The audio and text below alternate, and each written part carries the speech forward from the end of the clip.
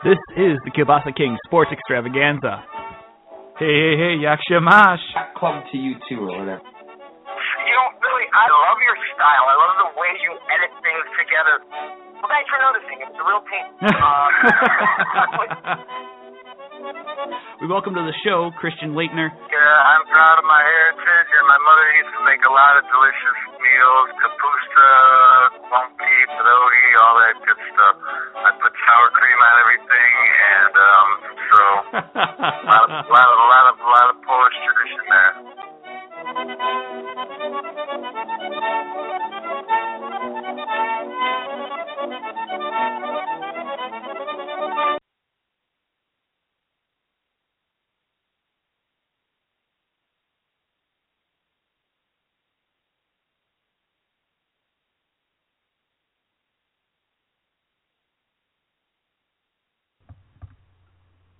Hey, Yakshamash, everybody. Welcome to the Kielbasa King Sports Extravaganza. Of course, brought to you by Bucky's Fifth Quarter. Make sure you guys check out Bucky's Fifth Quarter for all your Wisconsin Badgers news, notes. Obviously, tonight, check out our game thread as your Wisconsin Badgers take on Prairie View Prairie View, Texas A&M CC. So we'll have some fun there. And then big news, but good times, right? The Texas A&M Corpus Christi Islanders.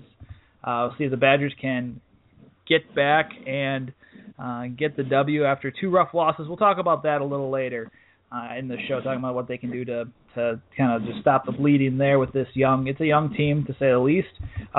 Some news real quick before we talk some Badgers. We got Evan Tex Western from Acme Packing Company, a UW grad, and one of our fine friends over at the SB Nation site that covers the Green Bay Packers. We'll have him on just a quick second to talk some Packers. We'll throw him into the fire. I know he's listening off beat right now, so we'll have some fun with it. But it looks like Corey Clement, the junior running back, there's reports that running backs coach John Settle told reporters today, among them Jeff Petrikis, that from Milwaukee Journal-Sentinel, that he will return for his senior year. And so that he told Settle that he would return for his senior year. So it'll be interesting to see what happens with Clement, and obviously behind that offensive line next year that's seemingly starting to grow a little bit, and it seems like they took a step forward against Minnesota. Can they do that against USC? We'll say that for next show. But before any of that, and before we'll talk some Joe Schobert too, the former walk-on that made a big name for himself this year and also started in the last three plays of the Outback Bowl last year with some TFLs and some stops. We'll talk about his accolades, being named first-team All-American by the FWAA, the Football Writers Association of America. So we'll talk about that too, and what he's meant, and where we think that he'll go in the NFL. We can dabble in that maybe down the road. But we're going to talk. Obviously, it's a big week for the. You're looking at obviously Green Bay Packers coming off their win against the Dallas Cowboys, and we have Evan Tex Western on. Evan, how you doing, my good man? How is your evening? Doing great, man. Thanks for having me back on. Always a pleasure, and looking forward to an interesting matchup with Oakland on Sunday. You know, Tex, we come off of this win now, watching the Packers with Mike McCarthy calling plays again, and the offense looked better. They ran the ball a little bit more, but obviously it's a small sample size. I guess a lot of people have been asking me, and I don't know the answer, and maybe you do. What went into the thought process, the decision for Mike McCarthy to take over the play calling again? Well, I mean, obviously people were clamoring for it. The offense seemed a little out of sync, but what kind of went into that decision? And in your mind, other than the fact that they ran the ball more, what was different about the way Mike McCarthy called the game on Sunday? Well, I think there were a lot of factors that played into him making the decision when he did. And, I mean, you mentioned it. It's been an offense that has really struggled since week 3 or so. And I don't know if there's any particular thing that we can point to that this was the deciding factor on why it had to be this week. But, I think you certainly saw a renewed focus on the running game. Obviously, big games from Lacey and Starks. One of the things that seemed to be improved, too, was just the overall communication and the flow of the offense. You've seen so many times early on this season that you get down into 3-4 seconds left on the play clock, and a lot of timeouts that Aaron Rodgers has had to burn because he doesn't want to take a delay game penalty. I think we only saw one of those on Sunday against Dallas, and that was fairly early on in the game, and then you didn't see any of that ever again. It just seemed like the plays were getting in quicker, the flow was a little better, and that was the biggest difference to me. Aside from that, you saw a little bit more of the timing routes, the quick passing that we're used to. It all was really built off of the success that the Packers had running football, though. And I think as much as you'd like to give McCarthy some of the credit for the way he called the plays, I think there's some truth to what Aaron Rodgers said after the game, that so much of it was about execution. The offensive line did a fantastic job run blocking, especially early on. Really let the offense get the run established, and then after that they did a pretty solid job giving Rodgers time to throw. So I think that's as big of a reason why we played so well on Sunday offensively. It's just the play of the offensive line as much as anything else. We're here with Tex Western. Follow him over on Twitter at Tex, Tex Western, just like the movies. And so we're here on Kielbasa King Sports Extravaganza. And anyway, so with that running game, you talk about that offensive line. Talk about Eddie Lacy in the game, that he had 24 carries, 124 yards, a touchdown. It seemed like he was teed off a little bit, at least not even teed off. And the fact that the Packers gained 435 yards, total 29 first downs to Dallas is 11. James Starks got in on the act too with a 13-yard touchdown pass, a 30-yard run. But with Lacy, what did you see out of him, especially with all the drama and everything with the benching or the limited playing snaps in Detroit 10 days earlier, reports of Monte Ball getting a workout, a tryout. What did you see out of Lacy that may have been different? Was it that purpose? Was that momentum? Or that motivation? Or was there something else to it? Yeah, I think that was definitely something that looked different to me. He just looked like a hungry running back, and I mean, he kind of has those 2 games before he got benched as well. Going over 100 yards in the games against Minnesota and Chicago too. But he just looked like a little bit more of a determined back, and he certainly got the early opportunities. McCarthy going to him on the first drive, I think that kind of gave him a little confidence. Ripping off some runs of 7 or 8 yards on that first series. That kind of that sets the tone for the offense, but it also sets the tone for you as a running back, that you feel like you're seeing the holes well, you're bouncing off some tacklers, and I think it really gave him some confidence. Something I thought that was interesting this week, though, was that there was a report came out that McCarthy had talked to Nick Saban, obviously Lacy's head coach at Alabama, and that Saban had told McCarthy that the best way to get Lacy back on track was to bench him. And it just seemed like interesting timing, not necessarily suggesting that anything sinister was going on, that they were looking for an excuse to bench him with the curfew issues, but it's just kind of an interesting little report that kind of syncs up with what happened. But yeah, certainly looked like a more motivated guy, looked like he's got on track early, and that really kind of snowballed for him throughout the game. Tex, the Packers back in control of their own destiny as far as the division goes. If they want a first-round bye, they obviously have to win out, and that would include beating Arizona. But we're still just a couple games removed from a bad showing against the Bears, a bad showing against Detroit, except for the third and fourth quarter of that game. But a good game and a good win against Dallas. So, again, after the 6-0 start, they've been very Jekyll and Hyde. How close to that 6-0 team are the Packers? Are they still, in your mind, a team that can compete for a Super Bowl? Are they a first-round and out playoff team? Where do you think they kind of fit into the landscape of the postseason? Well, I think it's really going to depend on if they can maintain the success that they've had on the ground the last couple games, especially against Dallas, because I think you've got a receiving core that kind of they are what you've seen over the last couple months of the season. They're not particularly fast. They're not going to get a lot of separation. And so you've got to rely on that ground game to really be effective early on and force the defense into playing a little bit of zone, so then you can get some separation and find the weak spots in the zone and exploit those with the receivers. So you're certainly going to face tougher run defenses than Dallas's.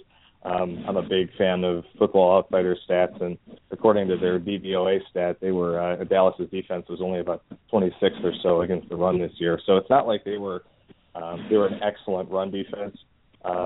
So I think that might have been an area where McCarthy and Tom Clements decided that they could exploit and attack. Now, certainly you're not going to have as much success against a great defense like Arizona's. Some of the good defenses you're going to see down the stretch and in the playoffs. So it's going to come down to whether or not they can maintain that success in the run game.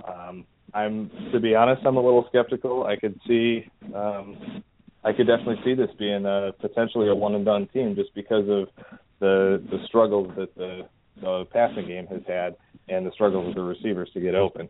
Certainly the defense has played well enough to be in the conversation over the last maybe 4 weeks or so. They're certainly playing at an elite caliber, I would say, just based on the yardage they've allowed and some timely turnovers. But it's weird to say that the offense is kind of holding this team back, but it's tough to tell what you're going to get moving down the stretch. But against some of the better defenses you'll see in the playoffs, I'm still skeptical. I need to see them prove it to me that this running game can really carry the offense against a really good defense. And we're here with Tex Western from Acme Packing Company. Of course, go to acmepackingcompany.com for all your Green Bay Packers news, notes, and discussion. And I occasionally dabble with the writing here and there in between, which I appreciate, Tex, because you're the managing editor, the head honcho over there. So I appreciate that, my friend. You talked about the defense a little bit. We've been kind of really focused on offense, but let's talk with this defense. And obviously they held the Cowboys to only 7 points off that Robert Turbin touchdown. Matt Castle did not have a good day, 114 yards of the air, less than 50% completion percentage. What do you see on this defense? And obviously you mentioned it. They're the ones that are kind of carrying it. It's kind of the weird thing. It's kind of like the inverse right now with the kind of the Badgers and the Packers. Both their defenses are carrying, even though the Badgers defense has been good for at least the past 3 years with Dave Aranda there. But what have you seen with just the defense on Sunday, and how do you feel like maybe it'll kind of transcend going into the Oakland game on Sunday, 3:05 start Central Time? How do you think this defense is going to go against a Raiders team that seems resurgent? Obviously, they're still growing and whatnot, but what has this defense done? And against the Cowboys, and what do you see them? How do you think they're going to stack up against the Raiders on Sunday? Well, I think you're seeing the secondary really become a strength of this team again. Sam Shields has been playing excellent football all season long, and it's really a shame that he got knocked out of that game on Sunday when he did with that concussion. Fingers are crossed that he'll be able to recover and be back out there on Sunday, but we'll see where that goes. But you're also seeing great development out of Demarius Randall and Quentin Rollins, the top two picks in this year's draft. Those two guys, I think, are really going to be special in a couple of years. And I think they've already made enough progress that I think you can consider letting Casey Hayward walk in free agency this year if he's asking a little more than you're comfortable with. So there's certainly very talented defensive backs. Clinton Dix has really improved the second half of this season. I think you're starting to see just that back four be really a big strength of this team. Obviously, Clay Matthews is going to be who he is. He's a great pass rusher when you do put him on the outside, and he's really taken to that inside linebacker role well. And I think the change from Nate Palmer to Jake Ryan is going to benefit the Packers in the long run, especially as the playoffs go along. Ryan just seems so much more instinctive and quicker to the football. Obviously Palmer was a move from an outside linebacker his first couple of years, and it just didn't seem like he really had the I don't know if it's the awareness and coverage or what it is, but he just never seemed to be around the football at the right time. And Ryan, he's always there. You always see him kind of clean up tackles. I hate to compare him to A.J. Hawk because it's an easy comparison. But it's one of those things where early on and through the middle of his career and in the Super Bowl year, Hawk was always around the football. And so I think you've got a guy like that again in Ryan, who certainly is a much better athlete at this stage of his career than Hawk was towards the end. So, and then obviously the big one up front is Mike Daniels. Getting him locked up to a nice long-term contract this week was a big sigh of relief for all of us. So certainly he'll be manning the front and terrorizing NFC North quarterbacks for years to come. But he's really been the anchor of that front seven all season long. Getting great penetration on pass rushes and really setting the edge in his position in the run game. You always see him. It's kind of funny just counting how many times you see 76 in the backfield over the course of the game. It's really fun to watch him play. Bigger picture, you talked about the division, and I mentioned Packers controlling their own destiny. Minnesota, a team that, obviously started hot. There was part of me, Peterson's a great runner. Their defense is decent, but there was part of me that just couldn't believe the Vikings as a contender. They lost to the Packers. They got smoked by Seattle. They haven't beaten a team that really looks like a contender yet. Your thoughts on the Vikings, and obviously there's no other team in the division that can make the playoffs, but your thoughts on the Vikings and their playoff future? Yeah, Minnesota's the kind of team that this year I thought was going to be they were going to make it interesting, at least in the NFC North, but I didn't think that they had the talent base to win the division this year. I think next year is when they're really going to be dangerous. But as far as the 2015 season goes, I don't see them coming into Lambeau and winning a game, whether that's in Week 17 or in a potential playoff rematch. I just find it very difficult to imagine them putting together the kind of performance that they need from all phases of the game, both running and passing on offense. I like Teddy Bridgewater. I think in a couple of years he's going to be a very good quarterback. I don't know if he's necessarily going to be the kind of guy that in the Aaron Rodgers, Tom Brady area, but certainly a very good quarterback, and they need to get some more weapons around him to throw to. But I think that's still a year or two out. The one thing that does kind of scare me with Minnesota is Mike Zimmer and his defense, because he's got a lot of really talented players on there. They've drafted very well these last couple of years. You've got anchors that you can build around in Harrison Smith and Anthony Barr and Sharif Floyd. So there's a lot of talent on that defense. They've been hit hard by injuries these last couple of games since that Packers game. So it'll be interesting to watch that the injury report for them coming down the stretch. So I think if they're missing any of those key players, they're really going to be in trouble. But moving on from this year, I think next year it's really going to be a dogfight between these two teams in the NFC North. We're with Tex Western from Acme Packing Company. Of course, like I said before, follow him on Twitter at Tex Western. And, with obviously you're, people know that you're a UW alum, and as am I.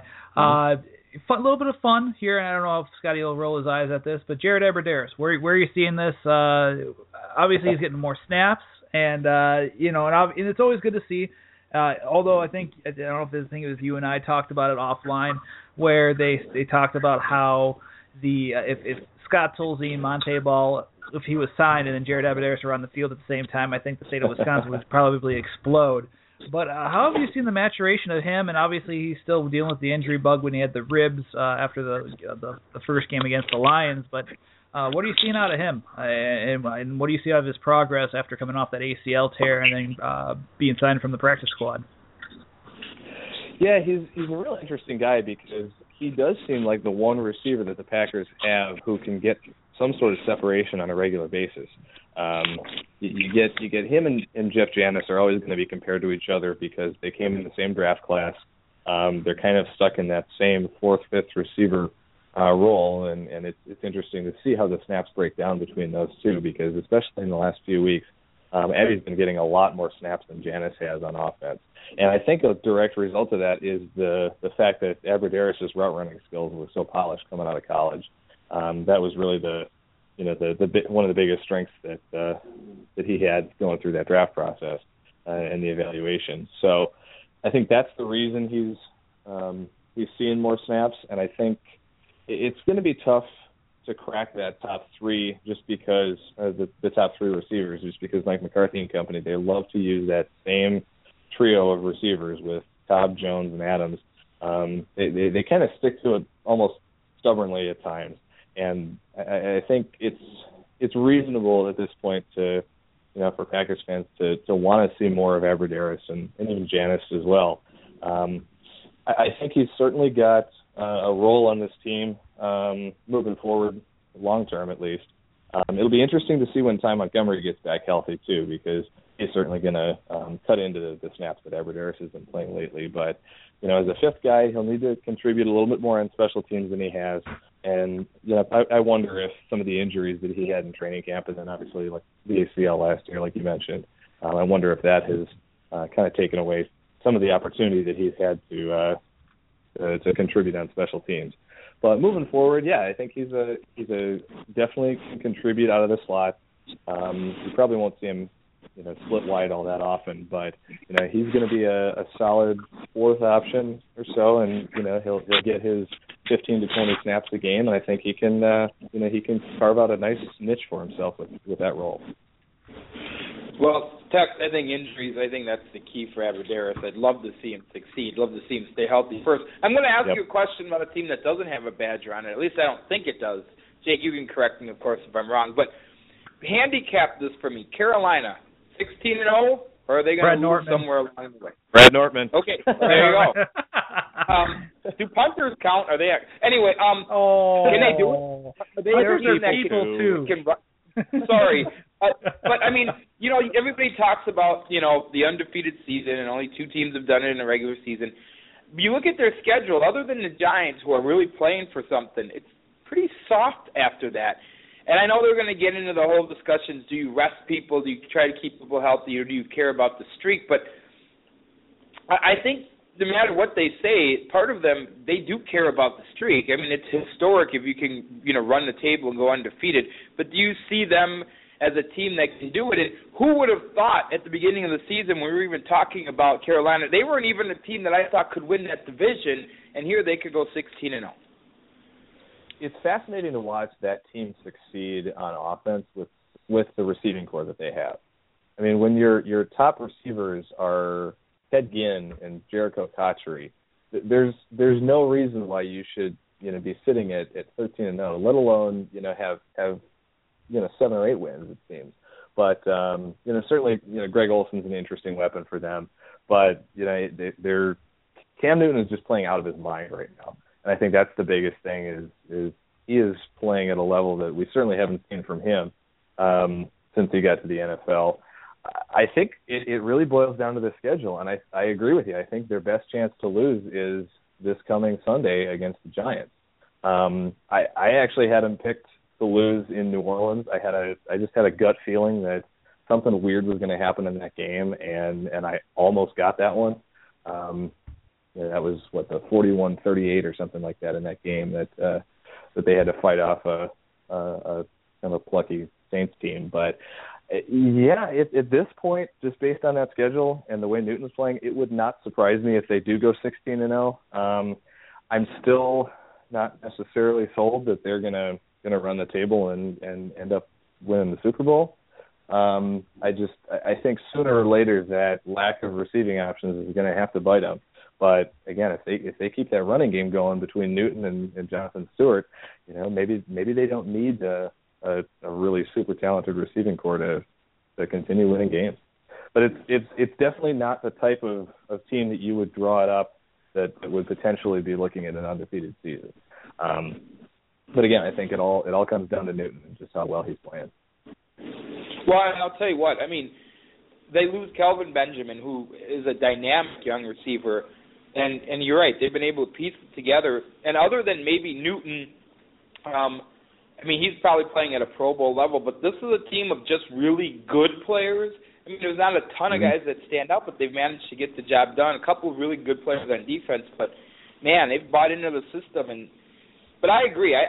Somewhere maybe Arizona gets them in the NFC Championship game, or Seattle, who's red hot. But I can't see them winning the Super Bowl. I'm just not bought in yet. But we'll see. We'll see.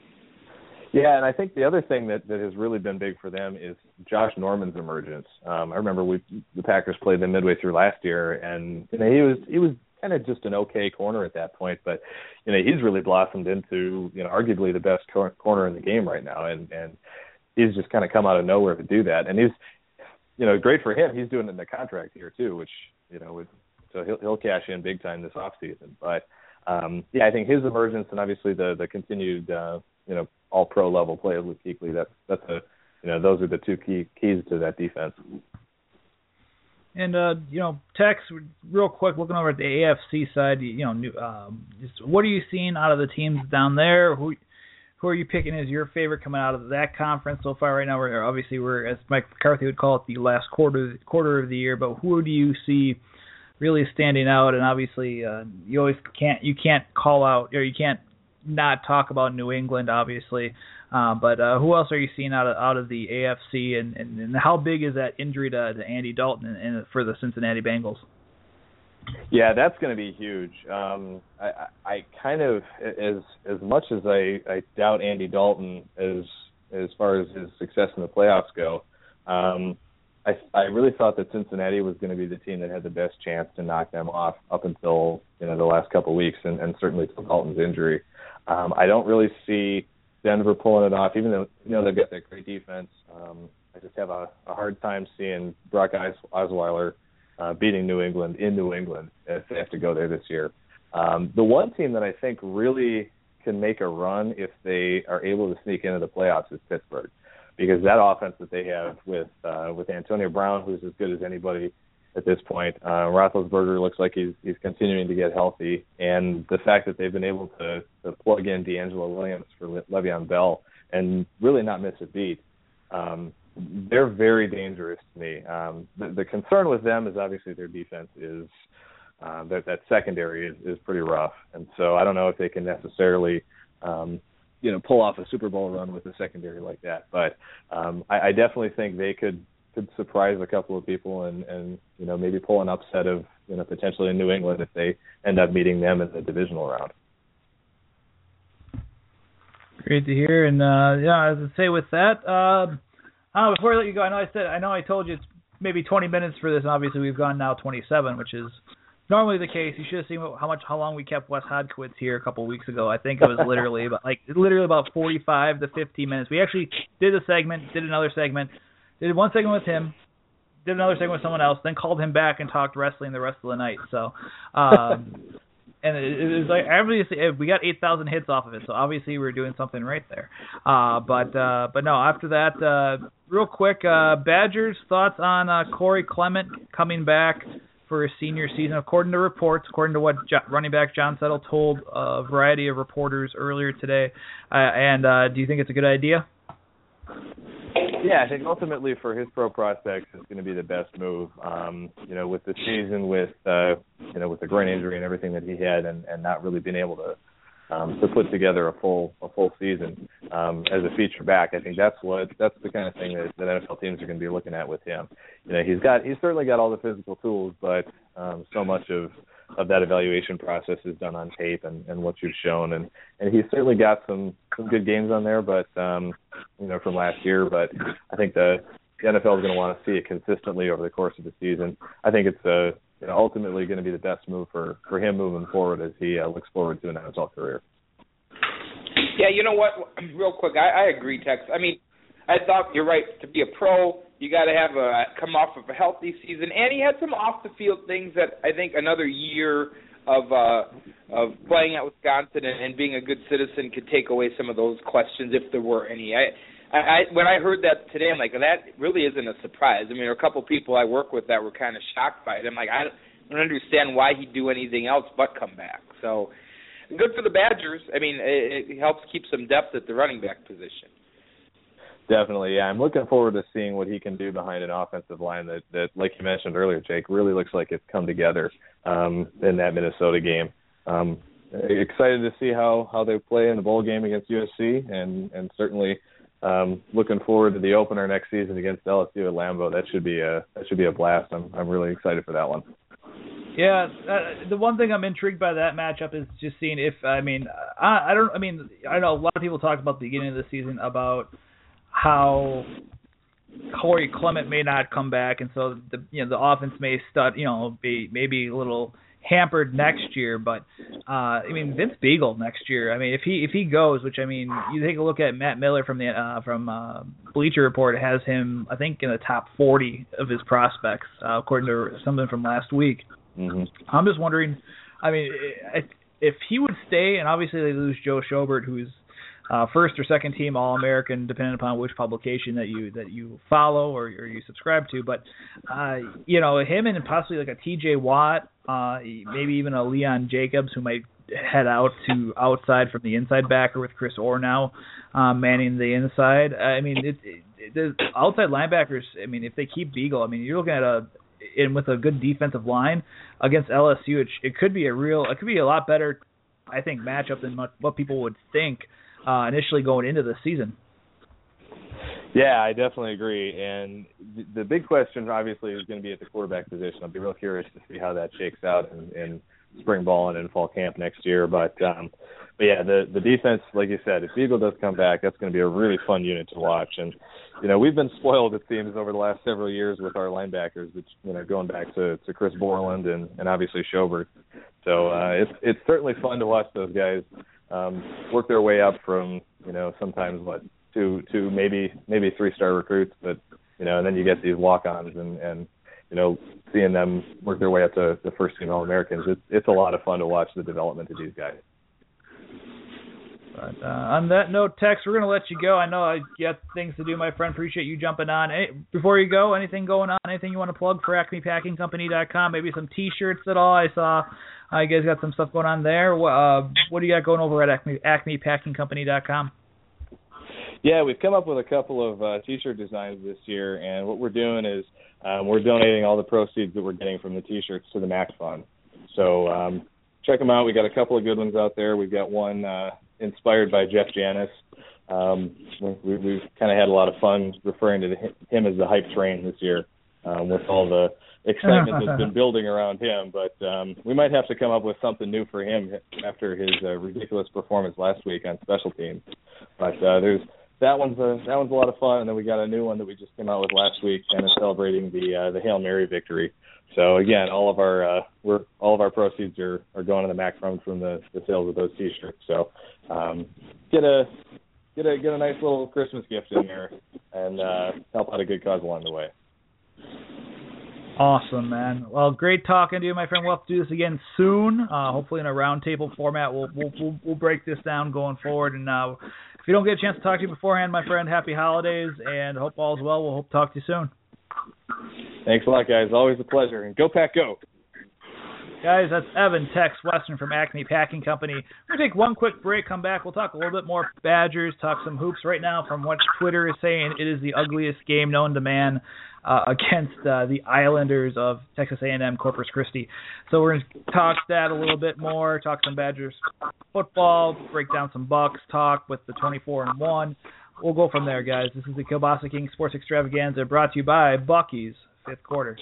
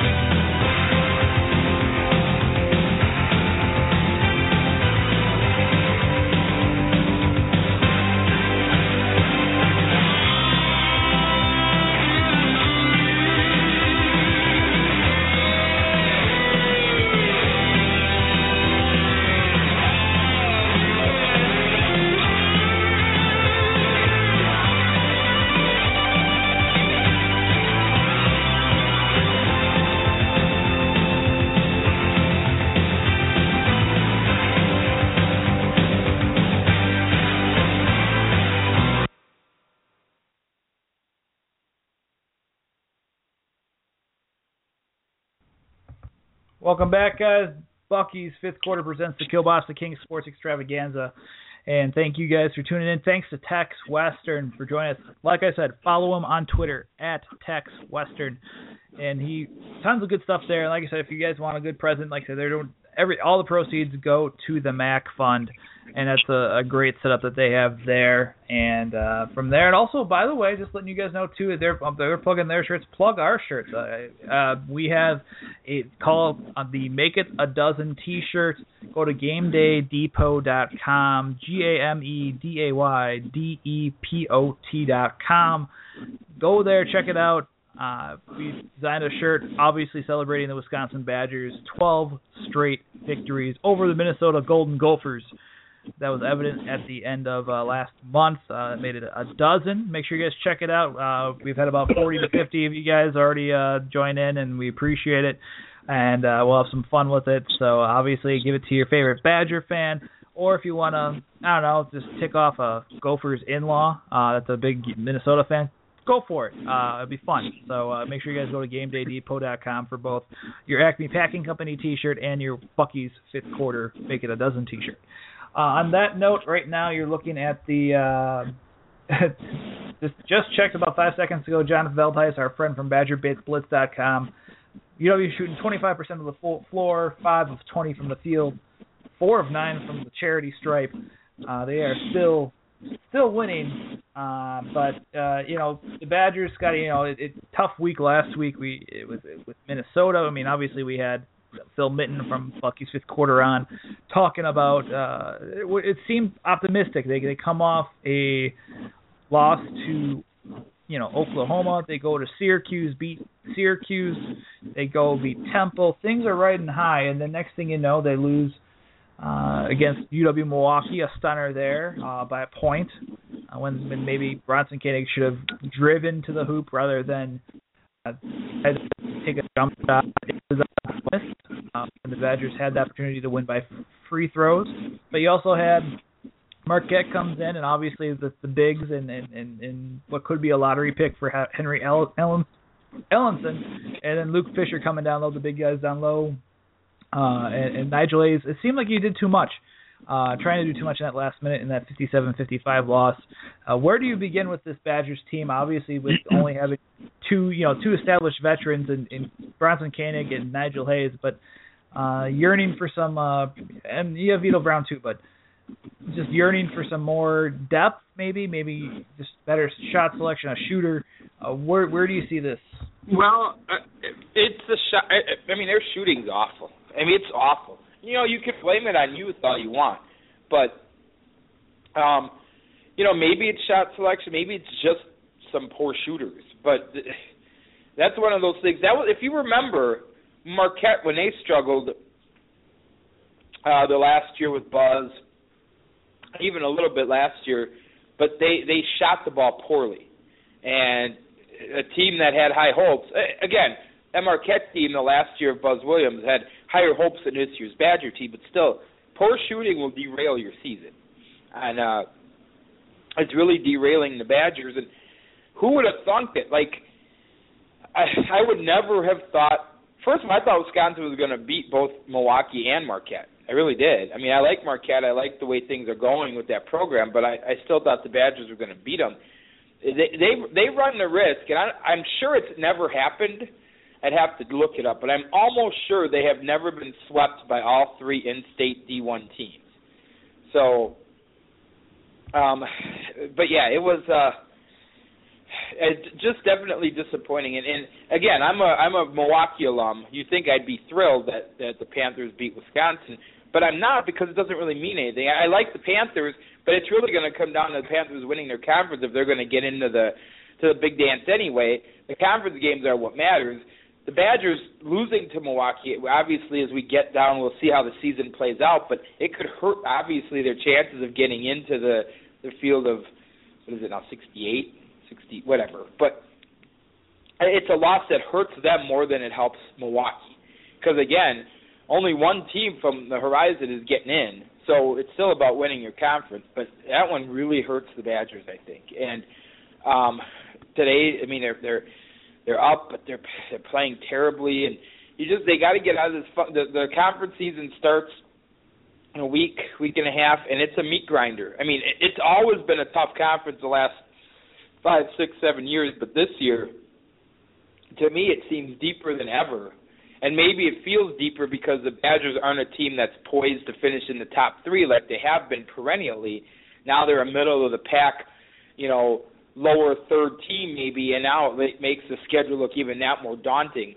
But there's not a lot of night offs in this conference, and the way the Badgers have shot the ball at times, they run the risk of maybe winning 5, 6 games in conference, and obviously having no postseason. Now, I also still think if they put it together, they could finish 500 in conference and get a shot at the tournament. Obviously not have a Final Four kind of team, but at least get in, and that's always good for the program. But it was disheartening last week. It's been a rough 10 days watching Badger basketball. It has been, and it's like you said. We'll have Kurt, who's covering the game right now for Bucky's Fifth Quarter, on one of these days, along with Phil. We can do a little roundtable, but we'll see what goes on, and we'll see how this team progresses. It's one of those things that, to be honest with you, I had tempered expectations going into this, and it's one of those things that I feel that with this team and how they. When you lose Kaminsky and Decker, 2 first-round draft picks, and Decker had the chance to come back for his senior year, but chose to forego to head into the NBA to start his professional career. But there wasn't a lot of depth behind them, anyways. Outside, you lose your 5 seniors, and then you had Hayes, and then you have as well as Hayes and Koenig, but. A lot of unproven. Zito Brown was always one guy that he stepped up too. I think right now they said he's currently. I think Ben Wargle, for our buddy from BadgerNation.com, had said he had 7 points and 7 rebounds so far in the first half. So he's kind of turned on. He's got a nice mid-range jumper, but it's one thing where they have to continue to grow. And it's going to be. I didn't have that high expectations because you have to preach patience in this time, and it could be very well be the year that the Badgers, for the first time in the Bo Ryan era, will not finish 4th or better. And especially with the teams that you're looking at with Michigan State, you have Purdue, Maryland. Maryland looks really solid outside of that, that loss to North Carolina, but it's going to be a challenge for this team, and it's going to be. I think they're going to be a lot better at the end of the year, like most Bo Ryan teams are. They'll get the hang of it. You're seeing Ethan Happ starting to develop, but a little bit better, along with a couple others. But it's going to take some time, and it's going to have to recruit, and they have an extra scholarship opportunity now that Riley Deering, the redshirt sophomore guard from Minnetonka, when Minnesota he's exploring options to transfer. But he didn't break into that rotation, and so we'll see what happens. And it's going to have to be those youngsters like Charlie Thomas and Alex Ilikanen and Khalil Iverson, and along with Happ, who's in his second year now. They're all going to have to step up. I'm excited. They'll be better by year's end, and next year they should be even better. But it's going to be a tough 2015 through 2016 season. Listen, I know what you're saying about not having high expectations, but I'll tell you what. I don't care. To me, people will always point to stats like, oh, well, he's averaging X amount of points per game, so he must be having a great season.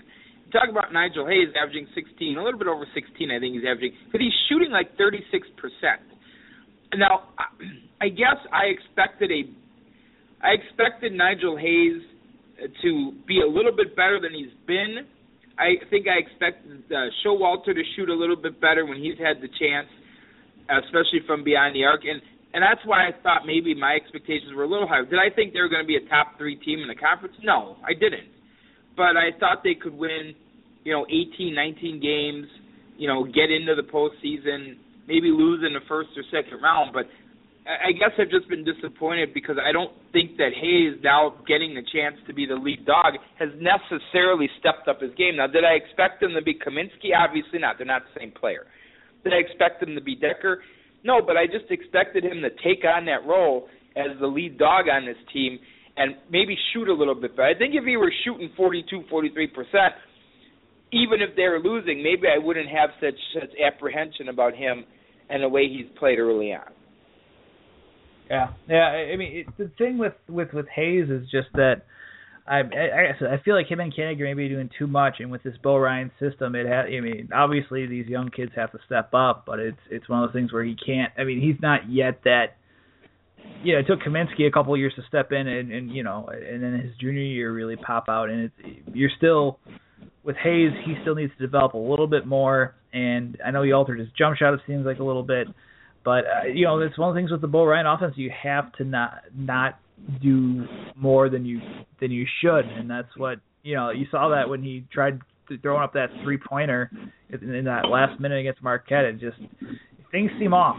We'll see what happens, and but it's not been pretty. It's not been a good week. Not been a good week, and right now, I'm just taking a look right now. I mean, you're looking at they're starting to go a little bit. It's 24-17 right now. 3:55 left in the first half. So we'll see how they come out, and obviously they'll start gearing up for the Big Ten season, which starts at the end of this month. It's crazy, isn't it, Scotty? It's already the end of the year. It's end of 2015. You're already talking about we talk bowl season next week or the week after. We'll do some holiday bowl prep.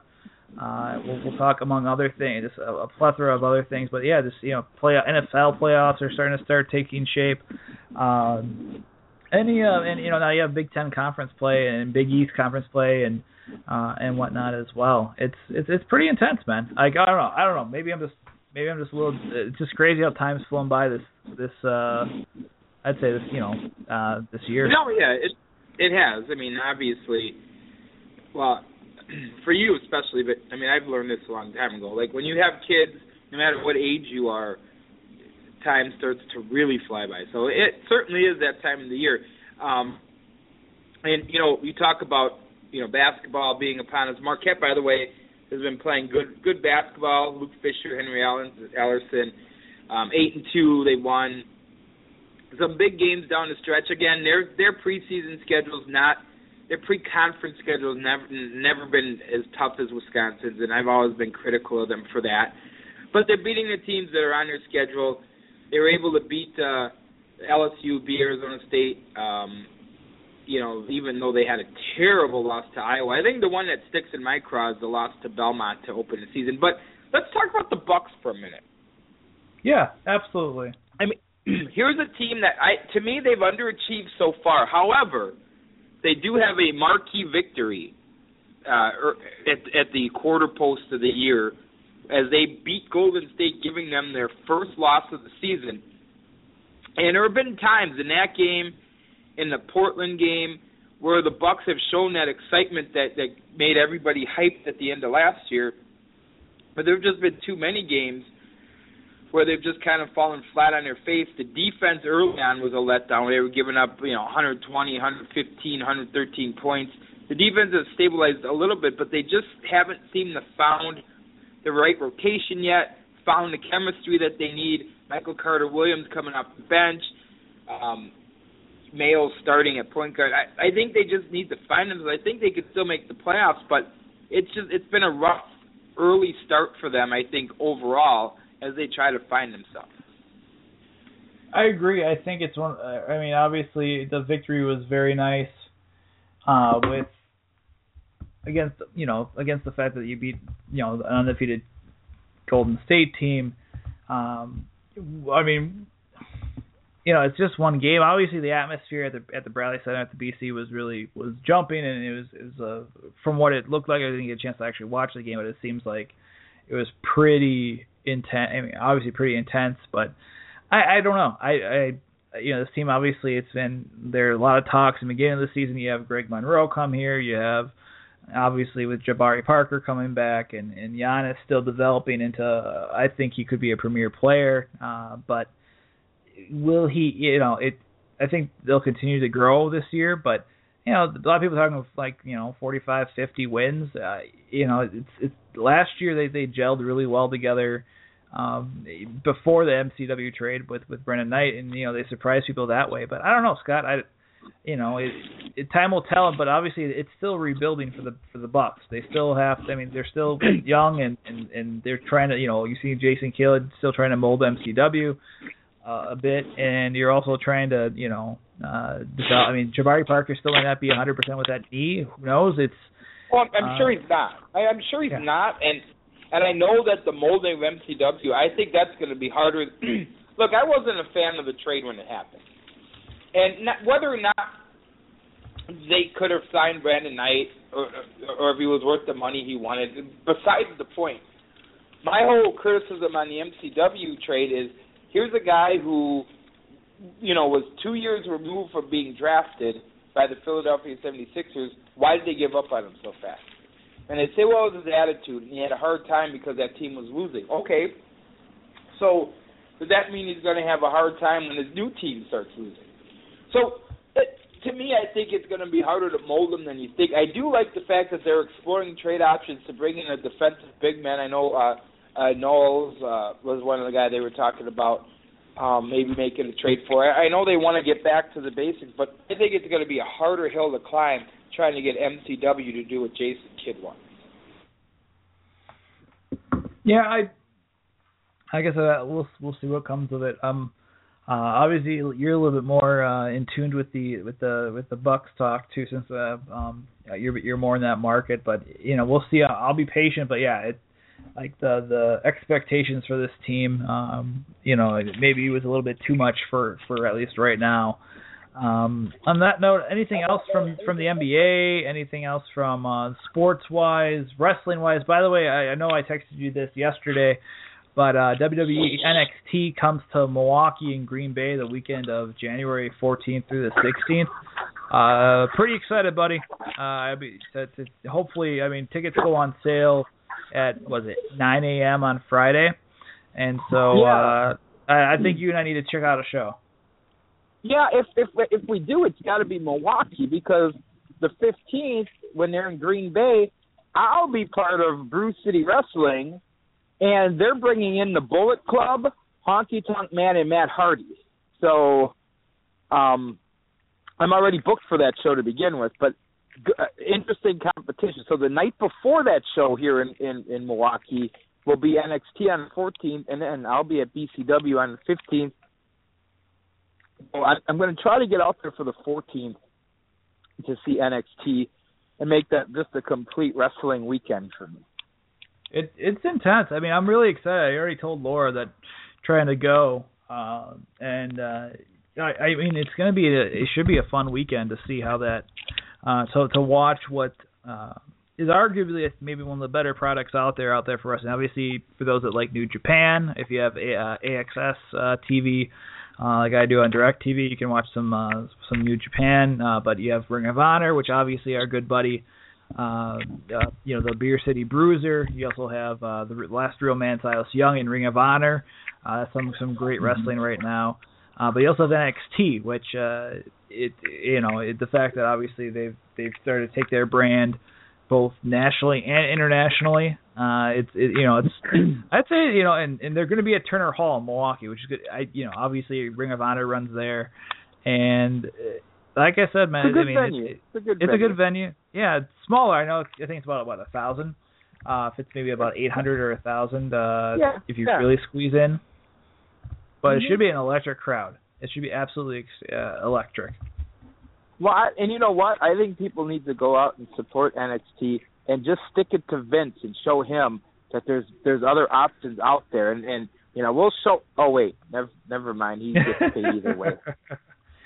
Yeah, no, it's it is a different beast. Obviously, we all know the tone of NXT is a little different from what you see. Well, see, maybe I'm a little bit. I don't know what it is. Maybe as I've gotten older, I've gotten more. I don't hate the WWE product like most people do. Like, first of all, I thought the Monday, the moment on Monday was really well done, and I was amazed how quickly they were able to get. There were still a few, but a lot of the Philly fans completely behind Roman Reigns winning the title on Monday, even though they booed him out of the building just 11 months ago. So I thought that was done very well.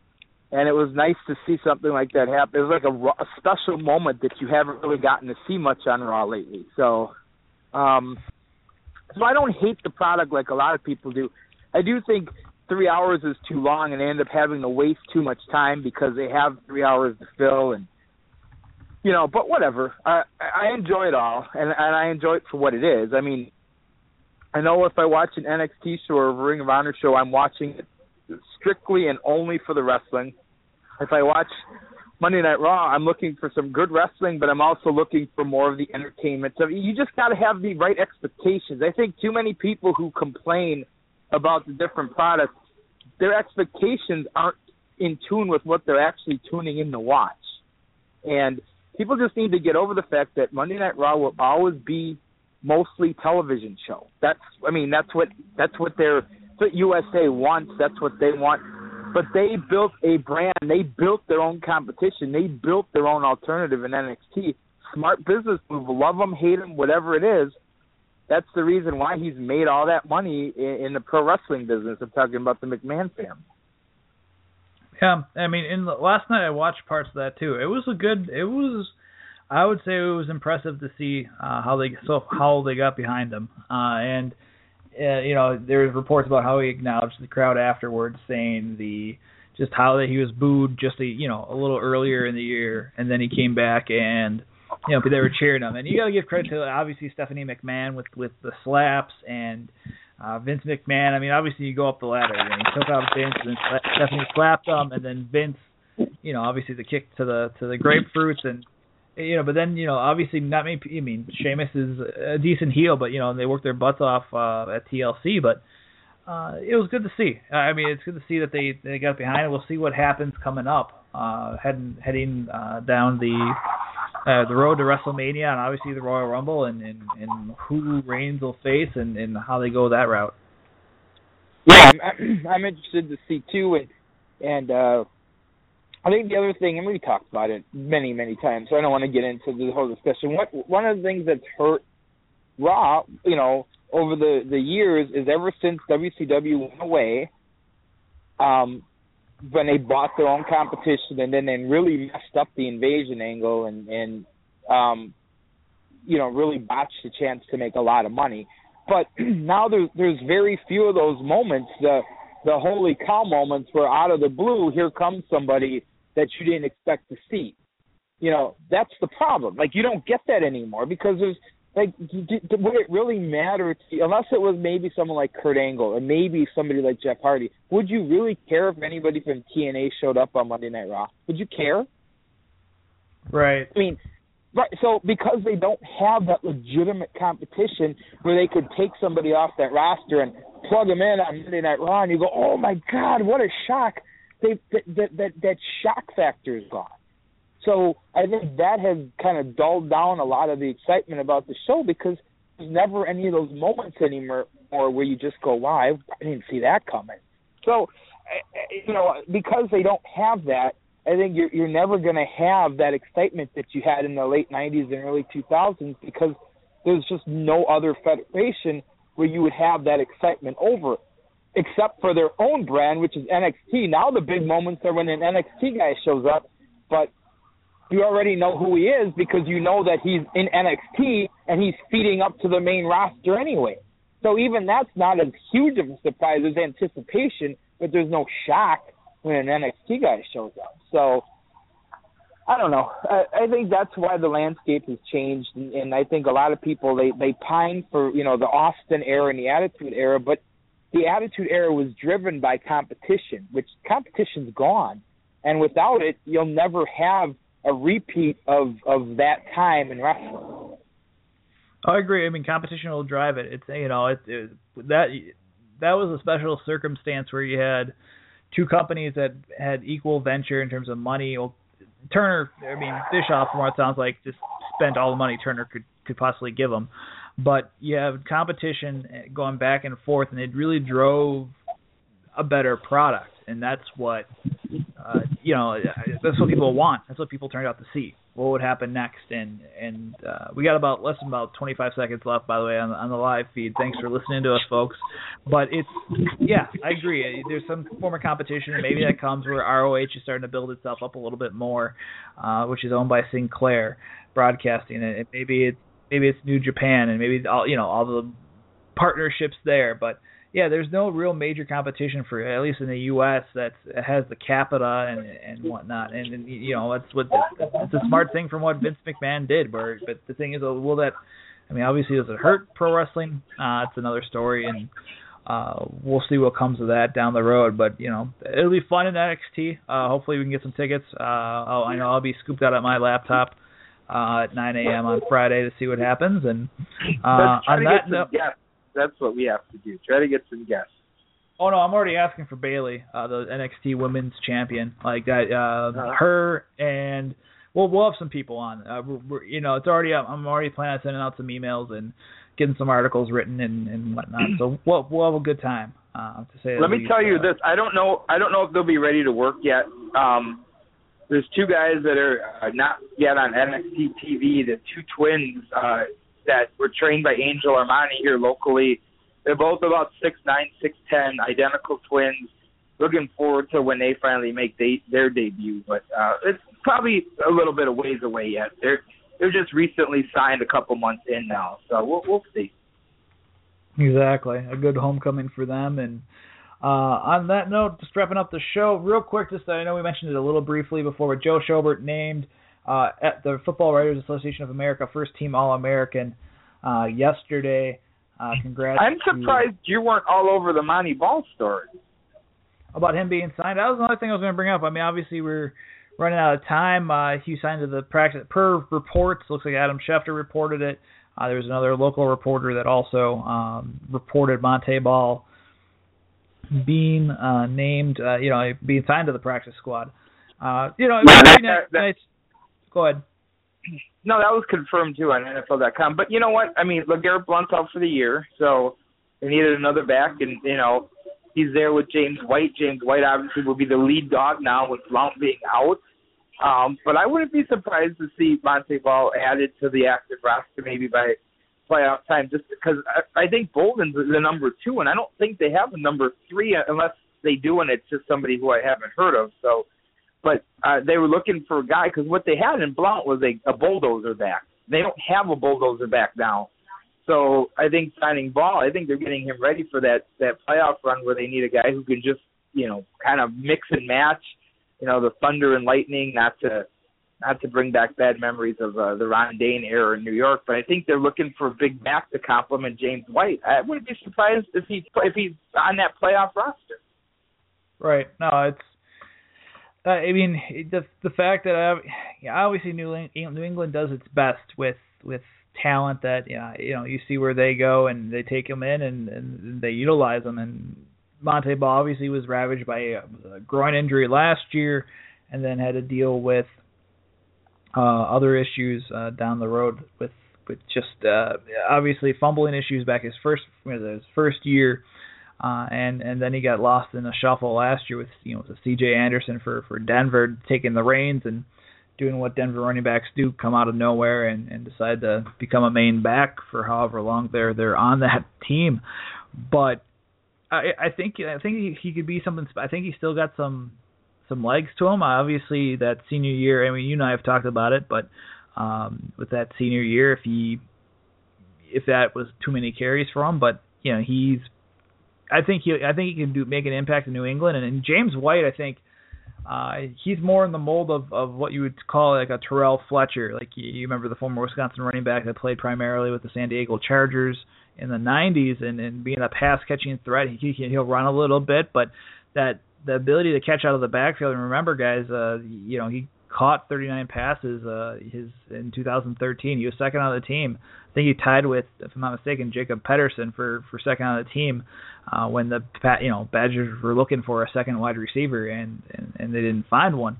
So he has that play, that ability to make the catch out of the backfield. Obviously, he's a little smaller, so the blitz pickups may not necessarily be as great.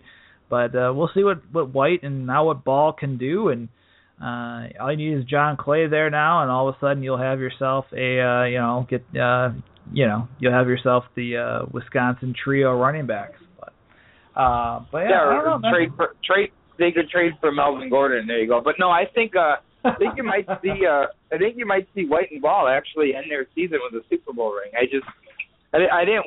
I think with the Denver situation being what it is, a quarterback, especially now that they seem to want to force Peyton Manning back in and with Dalton being hurt, I think the Patriots have a clearer path to the Super Bowl in the AFC, and you might see 2 Badgers with rings. Who knows? I know, yeah. White won it last year with the Patriots too, so it could be a second in 2 years, which is intriguing. Yeah. Other than that, about it. Yeah. Other than that, I don't know. I got nothing else, brother. But no, it's always, as always, my friend. It's always great talking. And next week, obviously, it'll be we'll have a show. We'll talk obviously Packers. We'll talk some Badgers. We'll dissect more. And then maybe we'll save that for the holiday show. Maybe the 30th is a Wednesday, so yeah, we can do our holiday bowl preview on that two Tuesdays from now. But we'll come back next week. We'll talk some Bucks, Brewers, Badgers, Marquette, Packers, obviously. I want to do a full breakdown of the Will Middlebrook signing, so we can spend about 2 segments on that next week. Wait, which one? The Brewers signed Will Middlebrooks, a former top prospect with Boston like 5 years ago, who's been a complete flop at third base since he got called up. So, we could break that down and talk about how the Brewers might have the lowest payroll and 100 losses. So, draft and develop. We may see the Brewers become the Houston Astros for 2016. I would bet on that. I would actually bet on that. So on that note, guys, you guys have a wonderful weekend. Dozo Bachenya, enjoy the weekend. We'll see you guys next week, and guys, take care.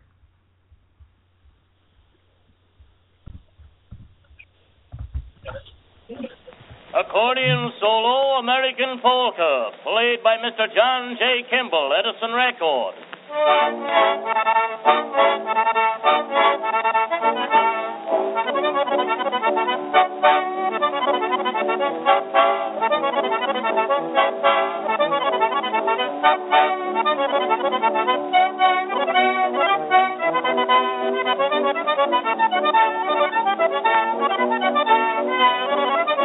Thank you.